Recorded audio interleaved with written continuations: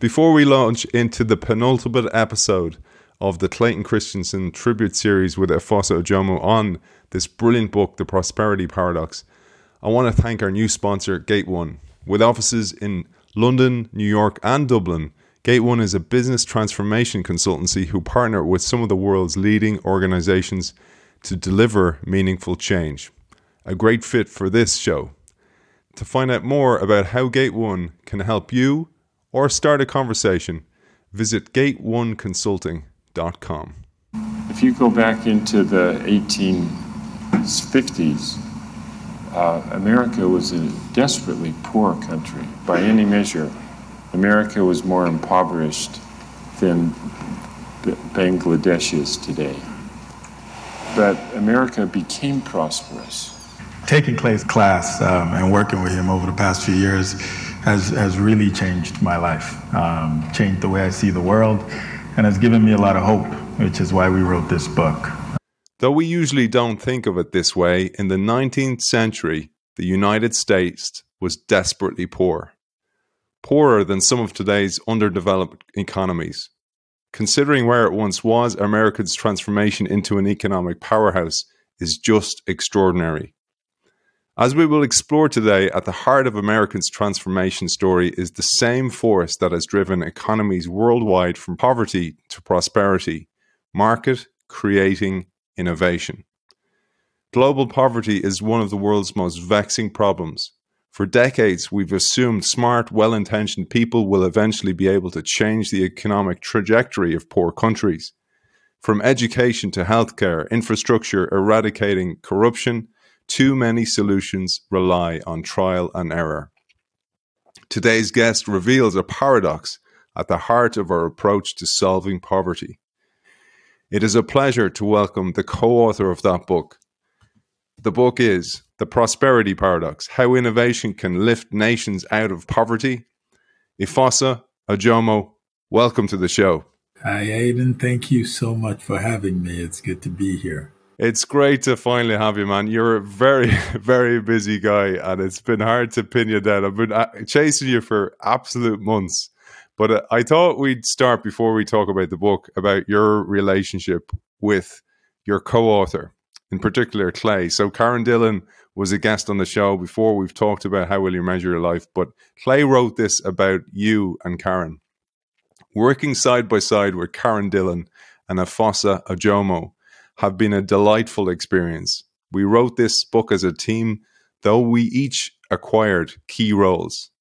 Efosa's ability to master and synthesize what academia and practitioners have already brought to this puzzle, both deep and wide research, and then understand where our thinking here fits, has been foundational to this book. The role of Efosa has been to simultaneously understand the heart and minds of Africa, Asia, and the Americas, both past and present, and bring that knowledge to life, first in his own research and then on these pages. As a partner and a collaborator, he has exceeded all my expectations. I thought I'd tee you up with that, man, because that's what Clay said about you. But I know you have a lot to say about Clay, because he absolutely changed your life and the course of your life. I often struggle to talk about him because he, as much as he's gone, I feel like he's still with us, still with me, and I think people talk a lot about legacy, but there's no greater legacy than changing the way people think, the way people see the world, and the way people live their lives. And so in many ways, I know he's no longer here, but there are so many decisions I make on a daily basis that my time spent with him impacts how I think about those decisions. For example, when I get done with work at about 5:30 every day, there's always a nagging feeling in me that I should stick around and do a little bit more, spend an extra minute. But then it turns out I've got two young kids, 22 months and one year old, 12 months.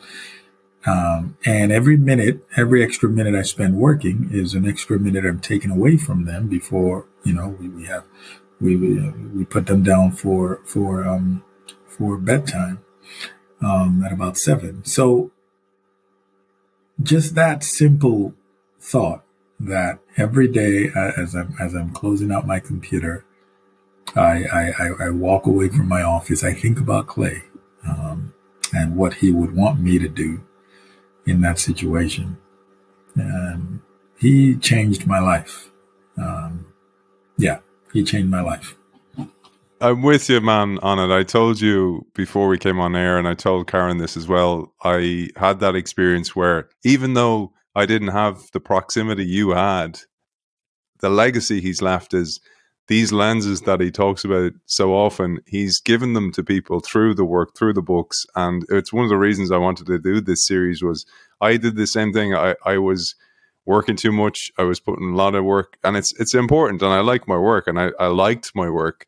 But then it made me realize that I'm doing this in order to provide for my family, but by doing the work, I'm not seeing my family, and I'm drifting. And the whole idea of my resource allocation was in the wrong place, and that was just a game changer. But I want, let's build on it, because what you're doing now is you're definitely continuing on his legacy. And one person in his life that was very special, it was his daughter Anne, who you work very closely with today. And maybe we'll tell people what you do today, because you do work for the Christensen Institute, and many people don't know that that work not only continues on Clay's legacy, but a lot of the projects and the ideas and the things he wanted to fix in the world. Yeah, absolutely. Clay had wanted to write a book that tackled this problem of global poverty for a long time, and he wanted a place to incubate a lot of the ideas that he felt would help people lead better lives. And the place to incubate it was the Christensen Institute. I mean, before the Institute came about, Clay had founded a consulting firm, an investment fund. He was obviously a professor at Harvard Business School, had a research center there. And so he had all these things in his life, but he felt the place that would give him the most freedom to really explore, create new ideas, and apply them to complex social issues was a nonprofit think tank. And so with one of his former students, Michael Horn, he co-founded the Institute. It wasn't actually called the Clayton Christensen Institute. When it was founded, it was called the Insight Institute. And much to Clay's, what's the word? I mean, you hear the Clay Christensen Institute and you think, well, he named something after himself. Well, he was not all for that, I guess. But it wasn't quite his decision. Anyways, but the Christensen Institute, we take the theories he's developed and we apply them to complex social issues, education, for example, healthcare, and the most recent group that was started 2016 or so was Global Prosperity, where we're taking these ideas and we're saying, how can they help us understand how to create prosperity for billions of people across the world? And so that's a lot of what I do still today. I lead that group at the Institute. We write articles, we write blogs. We travel and speak about these ideas. Our book, The Prosperity Paradox, was an output that we put out, and we are just really trying to help whoever will listen see the world through a different lens, to see that there is a lot of opportunity out there, and there's a lot that innovation can do to help people lead better lives. It's interesting. I think people might not know that we've talked about this before. Clay wanted to be a journalist. That was one of the things he wanted to be a journalist. Yeah. But he also wanted to work for the World Bank.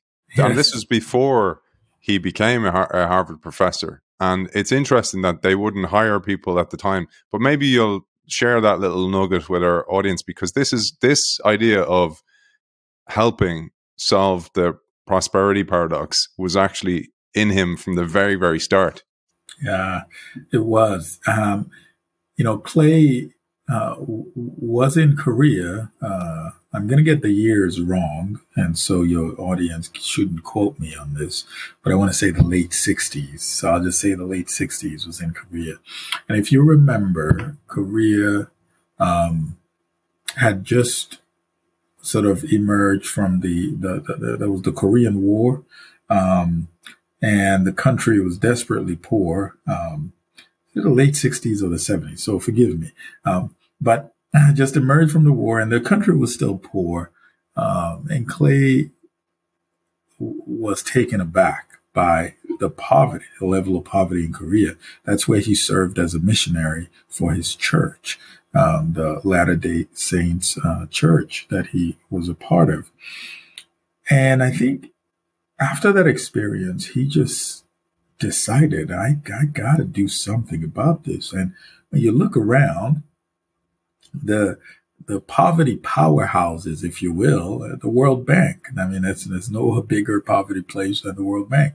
So he wanted to go work there after he did his Rhodes Scholarship, which he majored in, if you will, like economic development for his Rhodes Scholarship at Oxford. So he wants to go work at the World Bank, but for whatever reason, they weren't hiring Americans that year, and the twists and turns of fate, he did a few things and ultimately became a Harvard Business School professor.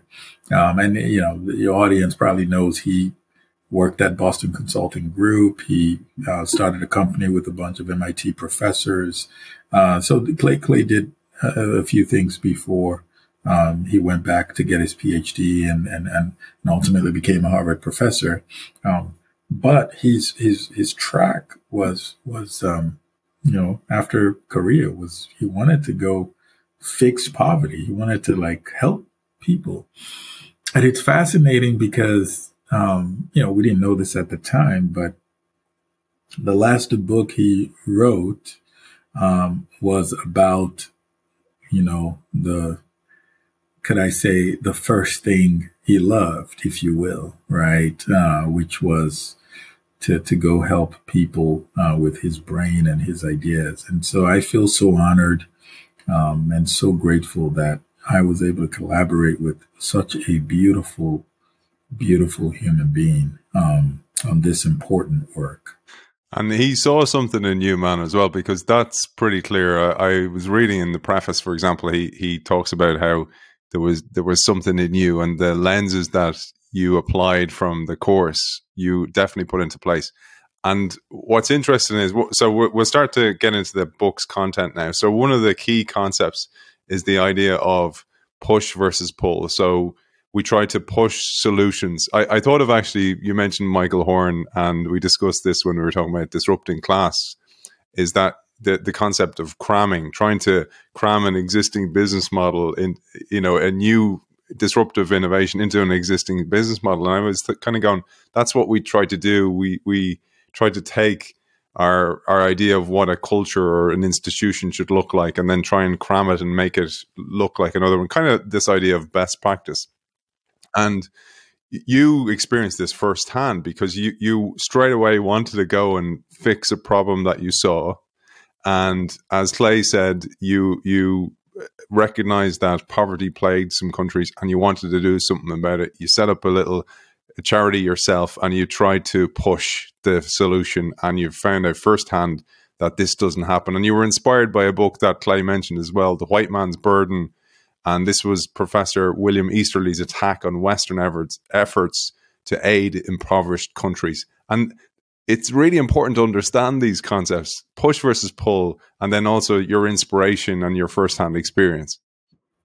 Yeah, absolutely. I mean, I think I'll just tell the quick story on what happened, and then the push-pull model will become clear.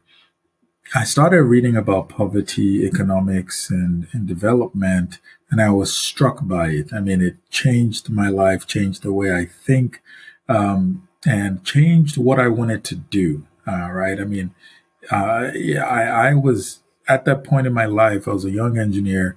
Wake up every day, and I was just thinking about myself, my life, what I wanted to do with my life.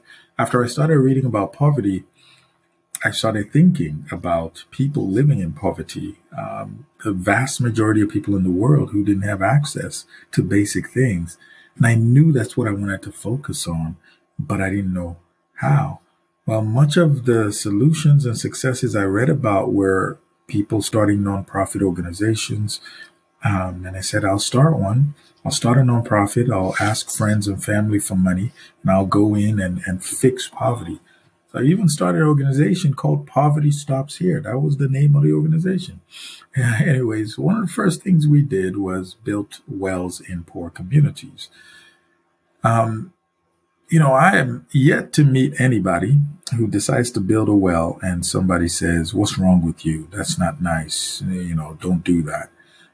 That's such a nice, noble thing to do that I suppose I got blinded by the niceness of it, and I didn't think critically about whether it was a wise decision. So I went into a poor community. We raised enough money, had someone come and build a well, and we were happy. We took pictures, excited. And then a few months after the well was built, the well broke. And that's when we began to realize, oh my gosh, there's a problem with this model because there was no mechanism to fix the well. There was nobody there available to go in and fix it. As that happened, our tendency at the time was to just keep doing it because really nobody was asking, right? Is the well broken? Is it still working? Once you take a picture that says the well's going, you're good to go. Anyways, we built about 5 wells, our nonprofit, until we stopped after well 5 because we just could not keep building wells and we knew they were going to break because we knew there was no mechanism to fix it. And so after 5 wells, we stopped. And that's when I decided I got to go back to school to learn how to do this better because clearly that's not working. And what we experienced with our well building small nonprofit was really a microcosm of the larger development industry. Metaphorically speaking and literally, a ton of well intentioned, intelligent, smart, good people are running around the world building wells. But there's no mechanism to keep it going. So they push these wells by way of water wells, schools, hospitals, infrastructure, roads, bridges. They push these things into communities that are not ready to absorb them, that don't have the mechanisms to fix them. But when you push them in, right, we take pictures, we celebrate that, and we say good things are happening. But over time, you see people's lives are not really being transformed.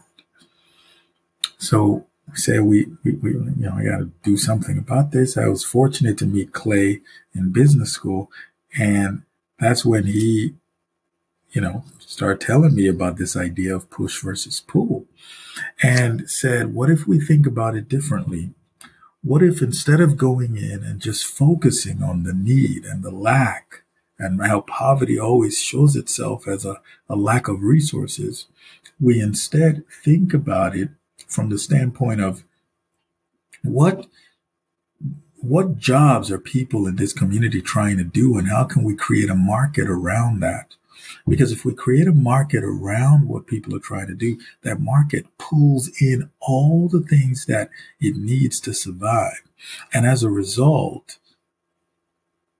it has staying power, right? We don't need to continue to stay involved to fix every little infrastructure, every little well, every little thing. Like it has staying power. And just that concept of looking at it a different way, focusing not on, you need wells, you need schools, you need all these things, and asking, what is the purpose of this thing? Is it connected to a market? Does it pull stuff in? That changes the game. One example we talk about in the book is how a company that sells, believe it or not, instant noodles. So Americans would know ramen noodles, or Asians, Indonesians, Indomie noodles. So Indomie noodles is what the company sells. They look at a place like Nigeria, like with all the problems the country has. Well, what are you doing? Like going to sell noodles? There's so many other problems. We need water, electricity, roads, but they were able to build a noodle market in the country, and that market has pulled in so many things into the economy. I mean, I'm talking education. It's pulled in infrastructure, distribution, logistics, jobs, tax revenues, right? And that's the difference, the fundamental difference between push versus pull. When you push, you're just focused on solving an acute problem, which is often connected to symptoms of a deeper problem. When you create a market that pulls, that has way more staying power, and that can lead to prosperity. It's kind of like when you have children. I was thinking about like how a couple of kind of, I think in metaphor and analogies a lot, and I was like, it's kind of like, do you do it for the kid, or do you teach them how to do it? And it's not even teaching them how to do it; it's letting them figure it out for themselves. So maybe asking questions and provoking, getting the right answer, and then there's a pride in doing it, and then they've built this muscle that's useful for the rest of their lives, because that's really your job as a parent, is like prepare them the best you can, give them all the love you can in order to, so they can go and live a full life themselves. And I was kind of going, it's a kind of a similar place, and it's even the same for an organization, that when you when you bring people together and they figure out how to solve it themselves, there's a pride and there's an ownership of the output then, instead of bring in the consultants, which is kind of the push model. Here's best practice. This is what that company's doing. And you kind of go, yeah, but we're a different company and we do things different around here. But there's a couple of important concepts that are lenses that we need to put on for our audience before we move on. Because I'd love you mentioned there the Indomie noodles example, but there's a great example of Mo Ibrahim in Africa and Celtel. But before we tell that story, it's probably important to describe a couple of concepts. So one is the different types of innovation that are necessary to understand here. So we have efficiency, we have sustaining, and then we have what Clay used to call before this book disruptive, but you call it in the book new market or market creating innovation. These are really key concepts. And then also maybe after that, we'll talk about non-consumption. We've talked about that before on the series, but again, just remind people with these lenses again, and then we'll tell the Ibrahim story. So you're in for a treat here. So the three innovations, non-consumption, and then I'll come back to you for Ibrahim. Absolutely. So when many people think about Clay Christensen, they think disruptive innovation. Clay Christensen gave the world that beautiful gift.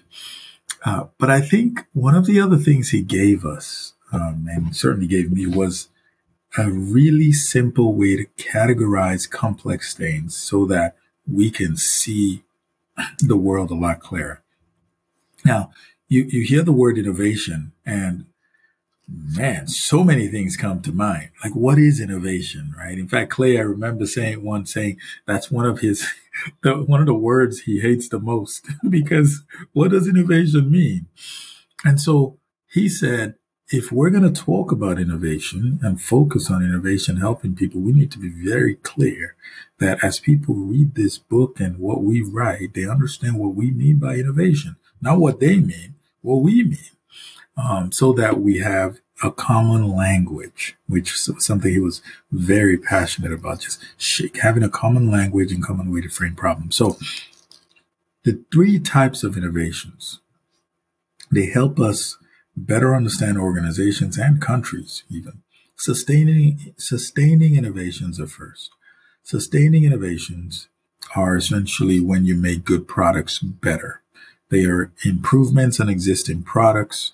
They add features, benefits to things that the market already consumes, the market knows about. So when, Apple brings out a new iPhone, puts a new camera on there, facial recognition, better processor, um, AirPod Pro, new car, a new model of different products and services, right? Those are sustaining innovations. Those innovations are targeted at people who can already afford existing products on the market. They tend to be substitutive in character. In other words, you are not necessarily expanding access to the market. You're just selling to people who can already afford. So they substitute an old phone for a new phone, or people who would buy a Toyota Prius wouldn't buy a Camry, for instance, right? But you have to be able to afford a hybrid or a Camry. So the point is you're focused on what we would call the consumption economy, and we'll talk about that in a second. So that's sustaining innovation. They're very important. They keep companies vibrant. It's an exciting place to work with. You're using the latest technologies, latest marketing efforts. I mean, it's wonderful. But from the standpoint of long-term growth, they don't quite do much. If you look at what's going on in the streaming world today, you see a lot of investment in sustaining innovations. The markets, for the most part, kind of saturated, and so Netflix brings out a new show, and everybody watches it, and then Disney Plus or Hulu. But those are sustaining innovations. If you didn't have Netflix or you couldn't afford it, they're not fundamentally doing anything to target customers that can't afford their products. They're just trying to get as much share as they can from what I would call the streaming pool. Important, but we see its limitations. The next type of innovations are efficiency innovations. Efficiency innovations tend to come in a couple of shapes and sizes. They are innovations that make good products cheaper. So when a company says, I'm going to outsource operations from one place to another, or leverages automation, or if you think about resource extraction industries, they are incredibly rife with efficiency innovations because you have a commodity that I don't set the price of oil, of gold, it's set on a global market. And so for me to be able to increase my profits, I need to be able to cut my costs. And so that's what efficiency innovations tend to help us with. They help us cut costs. They free up cash flows. And so they're good in that regard, right? In fact, many companies in the tech space in late 2022, early 2023 are going through efficiency innovations. I mean, Mark Zuckerberg, in his last earnings call, said this is going to be the year of efficiency. So they're laying off a lot of people. Why? So that they can go into new markets? No, so they can cut costs, return money to the shareholders, and essentially have their quarterly earnings calls go well. So that's the purpose of efficiency innovation. It's not bad. It's just you just know what the thing is for. But then the last type of innovations are market creating innovations. These are innovations that target people who cannot afford existing products on the market. It transforms existing products, which are often complicated, expensive, into products that are simple and affordable. So many, many, many more people can access them. When you create a new market, you're not targeting people who can already afford. You're not targeting simply reducing cost. You're going after what we call non-consumption or non-consumers, people who in their wildest dreams will never be able to afford a product or a service. If we think back to Henry Ford when he was thinking about the car for the average person, that's an example of a market creating innovation, the Model T. We think to the evolution of computing, for instance. We had 70, 80 years ago mainframe computers that cost $1 million, and then you have mini computers that cost 100,000, and then you have personal computers cost 1,000. Now you have smartphones in some places around the world cost $100, right? You can see that it's not as if society became wealthy enough to afford mainframe computers. No, it's that innovators created new markets, and not just new products. They created a new product is different. I mean, they created new markets. They had to figure out how to mass produce computers, how to mass market the fact that people who have never used computers, life seemed to be going well. Now, like all of a sudden, we can't live without computers. How to distribute these computers, how to service them. I mean, it's a new market is such a beautiful thing. It's a new ecosystem, and so essentially that's market creating innovation. These tend to be at the core of long-term sustained prosperity. They are the drivers of this long-term sustained prosperity. Now, no innovation, right, is good or bad. I want to be very clear. Sometimes, as a company, you need to double down on efficiency innovations. Sometimes you need to invest in more in sustaining innovations. But simply understanding the different types, what types of activities each of them might incentivize, is key to building a company that stands the test of time. And I think Clay helped us understand that.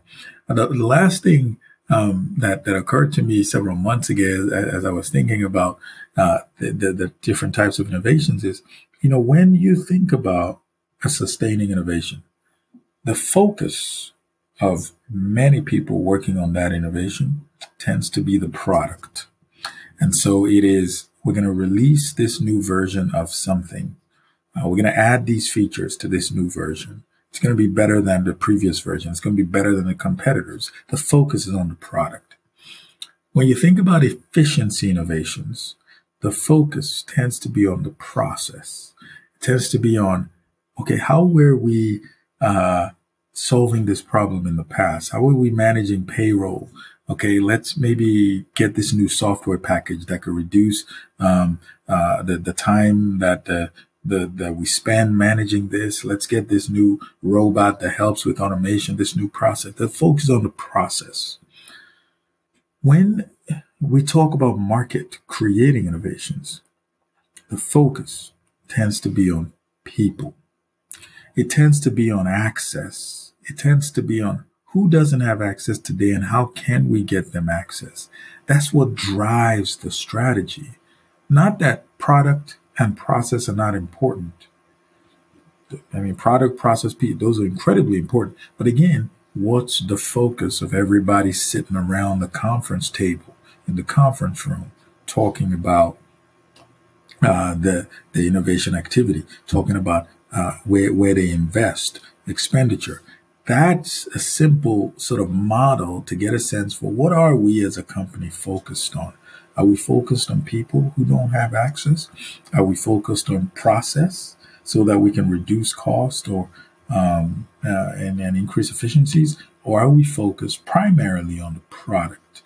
Again, I think good companies focus on all three, or good companies are aware of all three and are cognizant of them, but the underlying focus of market creating innovations is on people who don't have access. It's so important, not just for the prosperity paradox, but also to understand that as a common language inside organizations. I often see that even the misunderstanding of what those terms mean within an organization. Even highly educated and versed people in innovation don't know the difference of those things, and sometimes they think they're on the same page with the other person they're talking to, and they're on entirely talking about totally different things. They're kind of, we are being innovative, and you're kind of going, yeah, but that's efficiency, that's not market creation. And I think this is where the audience for our show in particular get very frustrated, Efosa, is they are creators, they're curious, they're spotting new opportunities, market growing opportunities that need the money saved from the efficiency to be reinvested and create new markets. And that gets huge frustrations. But this brings us to, well, how do you spot that? And this is where the skill of non-consumption, and in particular, we talked about this. We had Bob Mesta on the show before. We talked to Karen about this. We talked to Michael about this, Michael Horn. It's such an important aspect to be able to spot non-consumption. And as Clay wrote about it, it's about spotting both struggle, but also the desire for progress. And if you think about countries with problems with poverty, there's a lot of struggle there. And if you can see that struggle, you can create new markets. And that's what Mo Ibrahim did. But maybe you'll tell us your version of non-consumption and then share the Mo story. Yeah, absolutely. I mean, non-consumption is, really when you have a lot of people in a place who want to consume something and they just can't. There are barriers that are preventing them. Scott Anthony's book, I believe you had him on the show, Innovator's Guide to Growth. He talks about four main barriers to consumption, right? Money, access, it's just not around you. Skill, people need a certain type of skill to be able to consume, and time. It just takes too much time to consume. There are several other, barriers. Space, right? Where do I put this thing if I buy it? Or culture, all right? So, like, if I buy it, will I be accepted within my sphere? I mean, we saw that happen with the vaccines, right? COVID vaccines. I mean, it was free. A lot of people, you didn't need to pay for it, but people, when you live in a cultural context where we don't believe in vaccinations, well, that's a barrier that prevented a lot of people who might have from getting vaccinated. So understanding non-consumption is critical.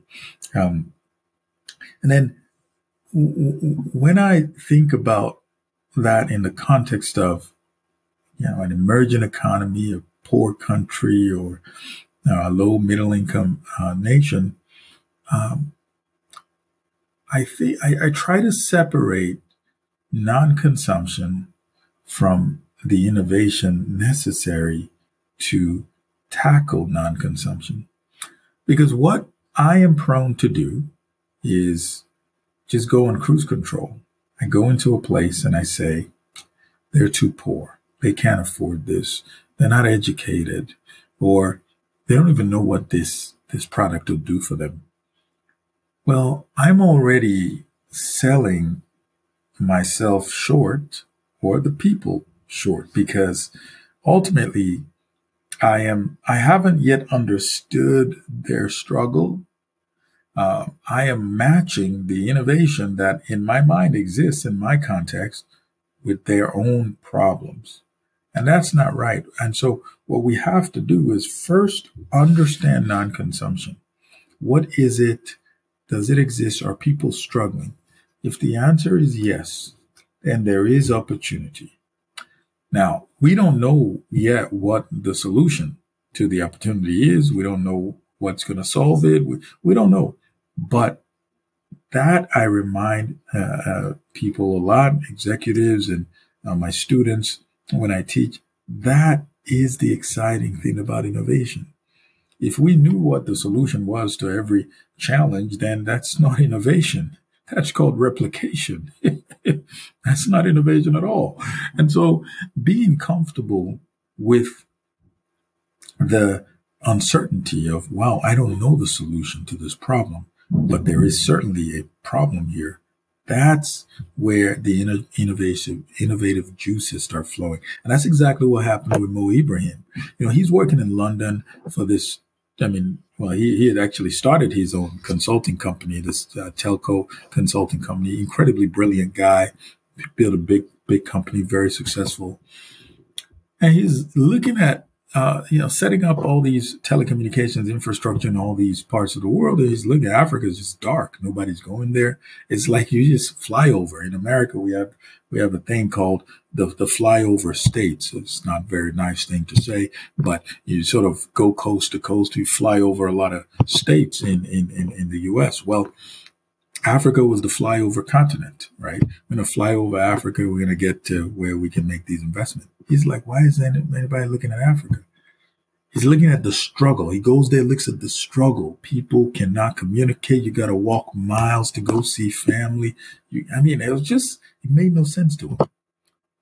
At that point in time, if he took the solutions that he was developing all across the world and said, let me just push this onto Africa, would never have worked. Would never have worked. But he said there is non-consumption here. Well, I'm saying he said, but he said there's opportunity here. And I don't think he used the language non-consumption, but there's opportunity here. I don't yet know the solution, like what's going to fix it, but I know there's opportunity here. And so he starts investigating. And it is through the innovation of trying to get the mobile phone to the average person across Africa that he was able to develop the pay by minute, so that you don't have to pay a monthly subscription. You pay every minute. Was able to get inexpensive mobile phones into the country. Was able to figure out how to build cell towers in places that didn't have the infrastructure, the engineers. Would put generators by the cell towers so that they could power it up.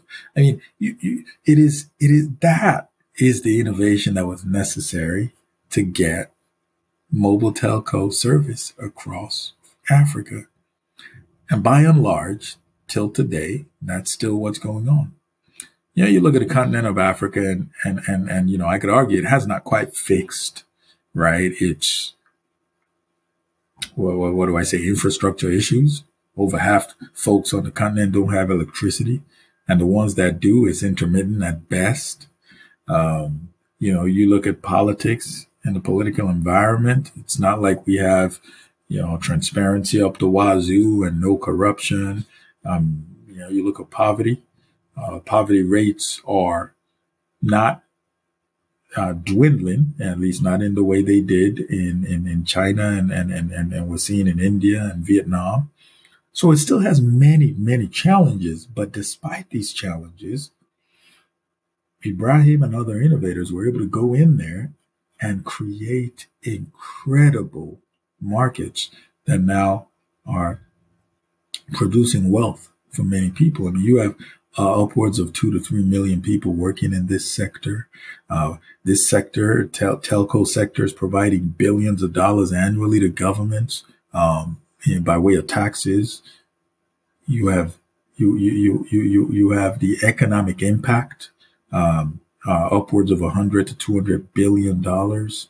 It's just incredible when you think about it. But it started with somebody identifying non-consumption and not saying, "Oh, there's no way the Africans they're just too poor. There's no way they can." No. That is not the mind of an innovator. The mind of an innovator sees possibility. They see hope.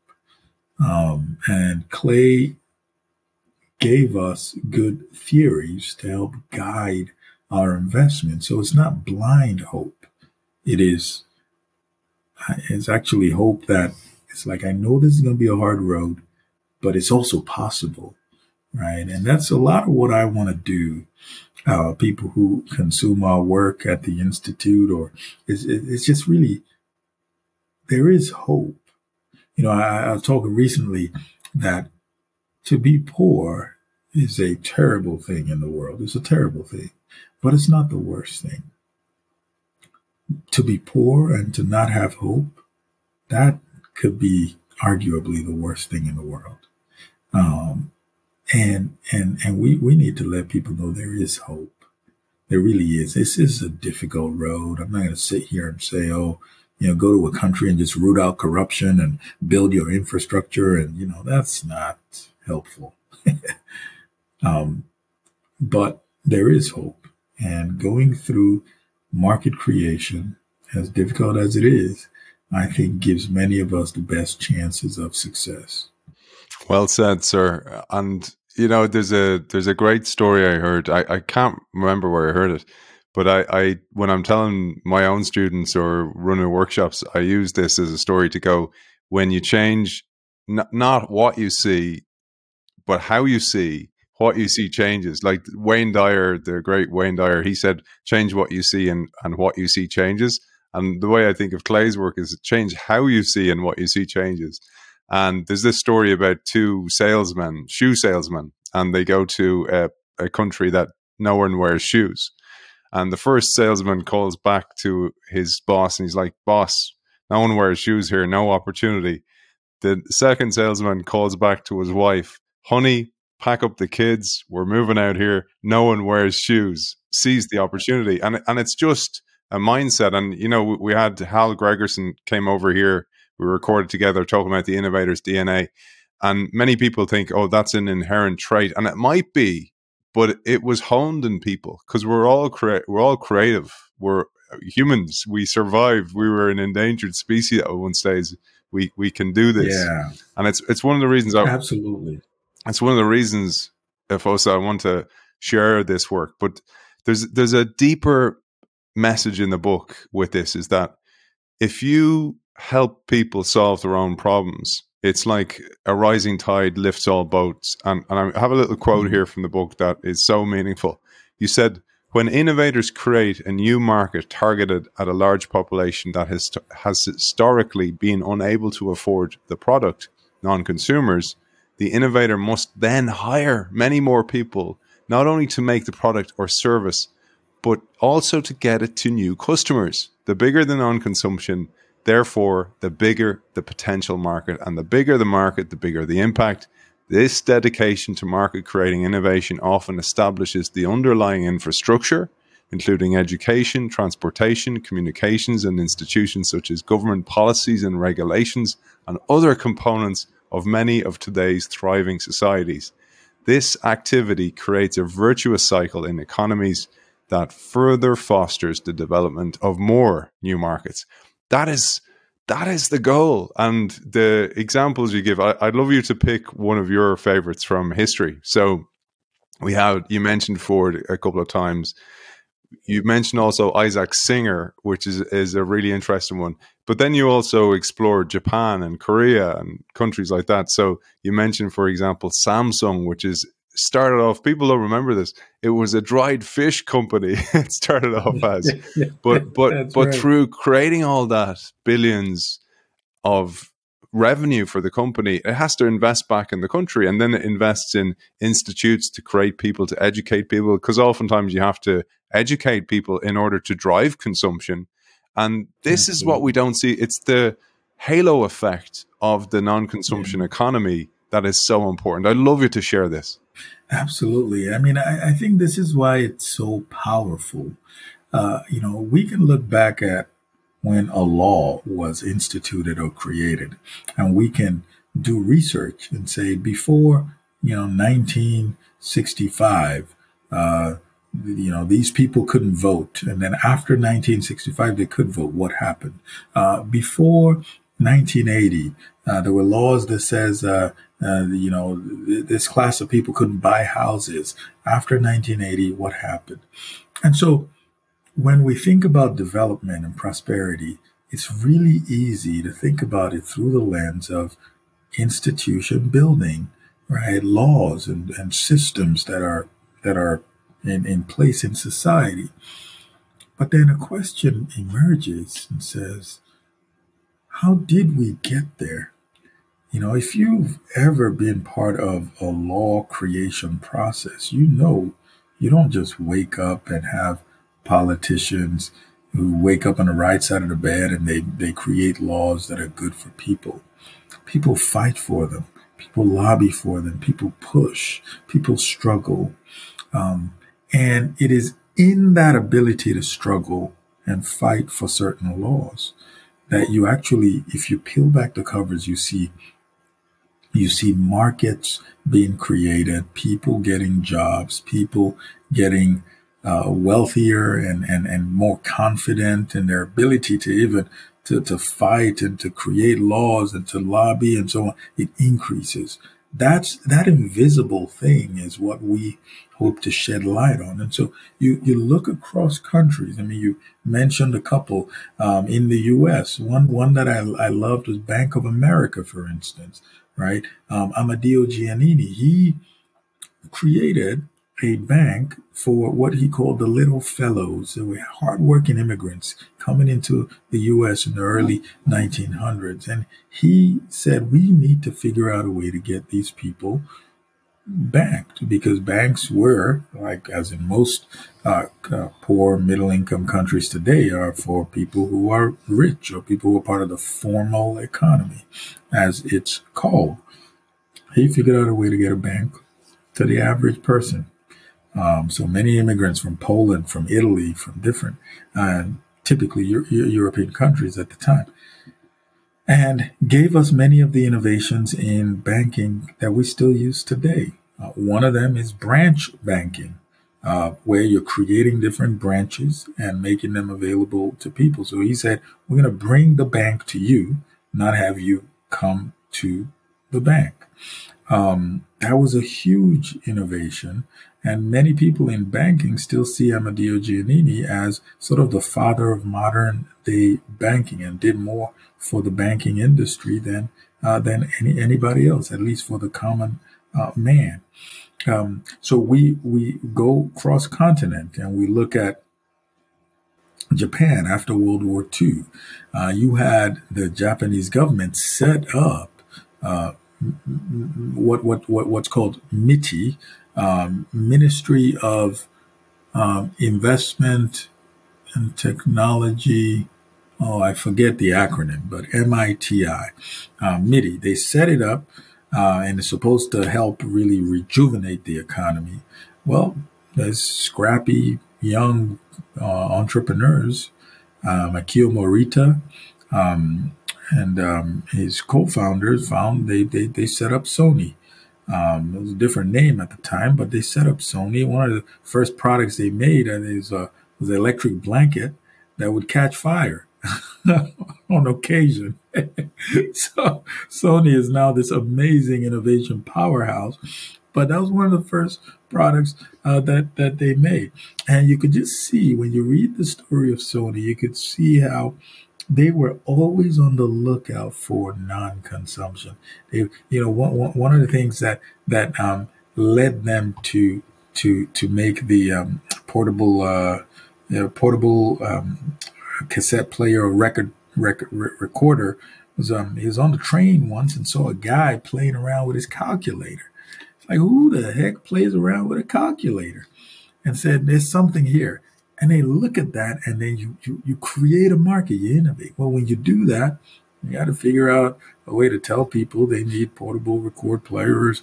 And I mean, it's a whole system that you're creating, and it's so beautiful. It's really, really amazing. As I'm thinking about this and talking to you, I'd be remiss if I didn't. I've started to think about sort of a prosperity paradox part 2. I started thinking about a follow-on book that really delves into the detail of market creation more. That really helps us understand what is the process of market creation. How do you finance market creation activity? What kind of leaders do you need to lead market creation? And I got to tell you, the more I delve into that project, the more I learn, the more I just see how beautiful market creation is, and how necessary it is. I think much of the problems in the world today, not all, but much of the problems in the world today are connected to this lack of market creation. When I think about, as a a survey that was done with some of the wealthiest countries in the world. So this isn't poor countries. We're talking France, we're talking Italy, we're talking the United States, in Japan as a powerhouse wealthy countries. Ask parents, do you think your kids will have a better life than you? Like financially, will they be better off? Vast majority said no. I don't think so. And I think that is due to the fact that we are overinvested in efficiency and sustaining innovations, which limits access to people who already have. So we're not creating new markets, new jobs, new systems that can absorb the mass of people. If we create new markets, more people will have access to be able to buy homes, access to healthcare, better education prospects. You know, I don't want to just say market creation is a silver bullet for everything, but I mean, I do think it helps explain many things, not everything, but many things. I'm with you. I'm with you. Man, I found it this fascinating thing from ants, right? So if you take a family of ants, right? So 100 ants, and you put a piece of information like a slice of apple into the middle, only a very small proportion of the ants will go, like something like 10-20% will go and investigate it. And then others will go and start investigating other parts. And the reason is they don't want all the whole entire population to die if the piece of apple was poisoned or anything like that.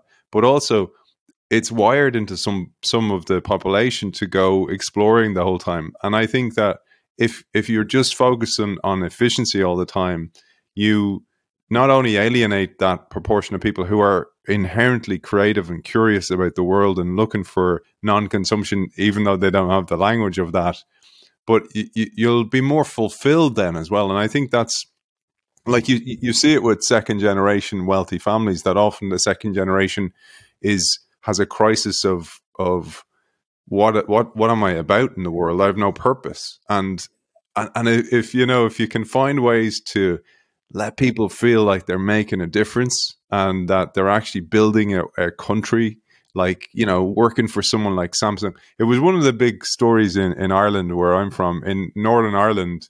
Harland and Wolff created the Titanic, and the Titanic, as we know, sank. And what I found most fascinating is I brought my kids to the museum up there up in Belfast. And what I found the saddest part was there was playing recordings of how people reacted when it sank. And it was their hearts that sank. It was people kind of going, "Oh my God, we built this thing," and the feeling that they built this absolute beautiful vessel and it sank. And that's what, for me, you're doing, is helping people build a meaningful product, build build hope, as you said. And that's what this is about, man. That's what really this is about. Let's share one last example. We have one last example to share with people, and this is a surprising one as well. So Mexico is a hotbed for efficiency innovation. Ford went there famously, as you mentioned in the book. Lots of countries go there, and they try to milk for the low wages in Mexico. The workforce is cheap workforce. And you say in the book, when you look at Mexico's economy, not through the lens of investment dollars, but through the lens of innovation, a pattern becomes clear. Many companies in the country, domestic and international, have invested heavily in the efficiency innovation. But in what should be a vibrant economy, flush with resources, there is a disappointing lack of market-creating innovations. And as Mexico painfully illustrates, as over-reliance on efficiency innovations can only take an economy so far. In Mexico, uncontrolled diabetes is the leading cause of death, amputations, blindness, and in some places it is the leading cause of suicide. This tees us up nicely for a brilliant example. So this gentleman we're going to talk to you about now, he couldn't get into Clay's course in Harvard. So Clay, to enable him to try on the lenses, then offered the course to MIT. That's my understanding of the story. Maybe you'll clear it up. But this is a gentleman called Javier Lozano, and the story is a magnificent one. Yeah. Javier Lozano is an incredible, incredible man. I've had the chance to meet him on a couple of occasions, and he's wow. Wow. He's wow. He signed up. Well, you can cross-register for courses in the Boston area. So if you're at Harvard, you can cross-register for courses at MIT and Tufts and so on. This particular year, Harvard wasn't allowing cross-registrants into Clay's course. I'm not sure why, but Javier Lozano found himself in a situation where he couldn't register. Clay gets word there seems to be demand from MIT and decides, I'm going to go teach the course at MIT. So he creates something, goes to MIT, teaches the course, and it's there he meets Javier Lozano, and Lozano is just blown away by the theories in Clay's course, jobs to be done, disruptive innovation, the idea of non-consumption, and begins to think about how to solve the big problem of diabetes in Mexico. Well, he grew up with a mom who has diabetes or had diabetes, still struggling with it, and just saw how she became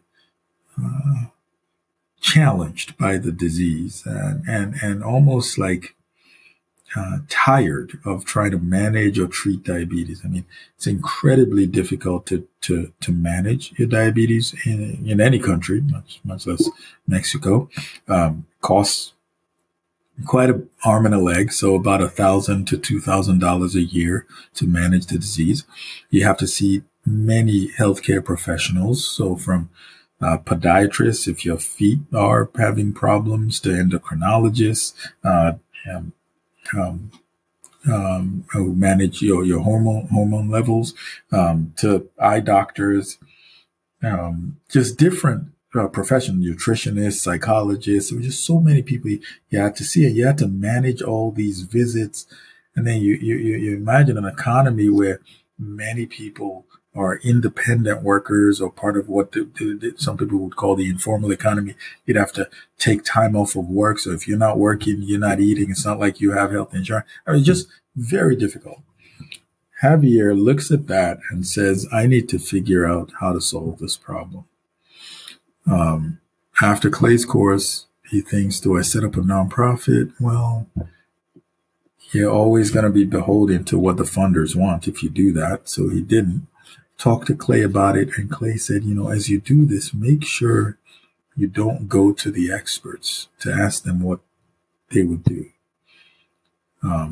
He didn't appreciate that at the time, but after, as he tells the story, he's like, that was one of the most important insights. So Javier goes back to Mexico, starts to investigate, starts to learn, starts to ask people, what are your struggles with managing this disease? What's a price you're willing to pay to help you manage this? Gets a lot of data, understands the struggles, and finds people are willing to pay roughly $250. It's like, okay, can I create a solution around this amount people are willing to pay? Well, chapter 2 comes Clínicas del Azúcar, which is essentially sugar clinics. And this is a chain of diabetes health centers that anyone who subscribed to the Javier's, to Clínicas, can go to. Under one roof, you have all the healthcare professionals who will help you manage your diabetes. He prices it at roughly $250, something that majority of people can afford. The convenience works because you don't have to go from one place to another, paying a bunch of different people different amounts. All your health records are in one place. All the professionals you see are in one place. He locates the clinics in places that people would typically go, like next to a grocery store, so that one member of your family is doing shopping and you can go in, get seen, and just really is thinking, what is the average non-consumer of diabetes care struggling with, and how can I create a solution that brings them in? Fast forward to today, it was 10 years ago or so he started. Now, Javier is the largest private provider of diabetes care in Mexico, has created a solution that has not only brought non-consumers in, but has also brought in um, wealthier people, people who see the service as even better than what they have, and are able to consume that. Many of the people who told Javier 10 years ago when he was starting out, no way, this will never work. You're not going to be able to manage diabetes. They are now copycats. They're now setting up their own version of Clínicas del Azúcar. That's what happens when you create a new market, right? You, in a way, are doing something most people thought was just not possible. But after the market is created, we can't imagine our lives without it anymore. That's the beauty about it. It requires, for lack of a better word, faith. It requires faith that you can see something that many people hope for, even when there's not a lot of evidence that you will succeed or it can be done. And I think I still believe market creation is one of the most beautiful activities of humanity. And this story of people now being able to access diabetes care from an organization doing it in a sustainable way, giving Mexicans hope, creating prosperity, giving jobs. I mean, that's such a beautiful thing.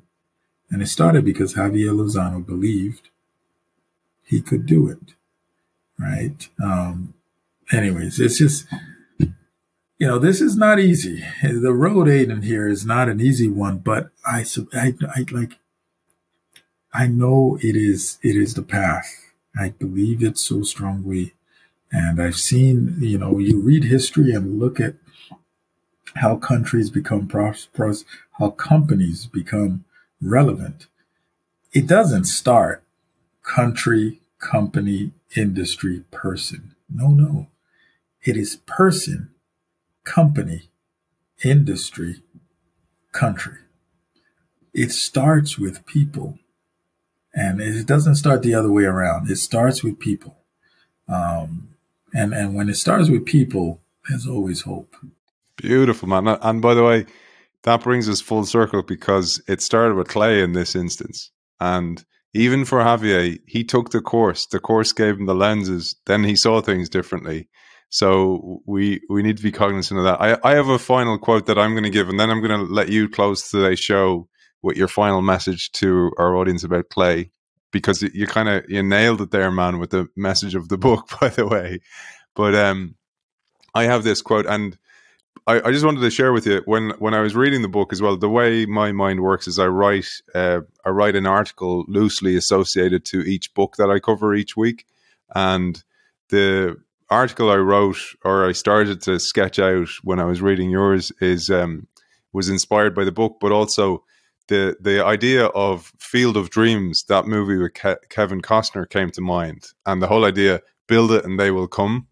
Because new market innovation for me is build it and everything will come. The whole infrastructure will rise around it. And there's a beautiful scene in that movie while he's walking through the cornfields and he sees in his mind this baseball field, and he keeps hearing in his mind, build it and they will come. And that for me encapsulated. So with that in mind and that at the lens, next time you look at that movie, put on your lenses of your book and watch the movie, man. It will totally inspire you.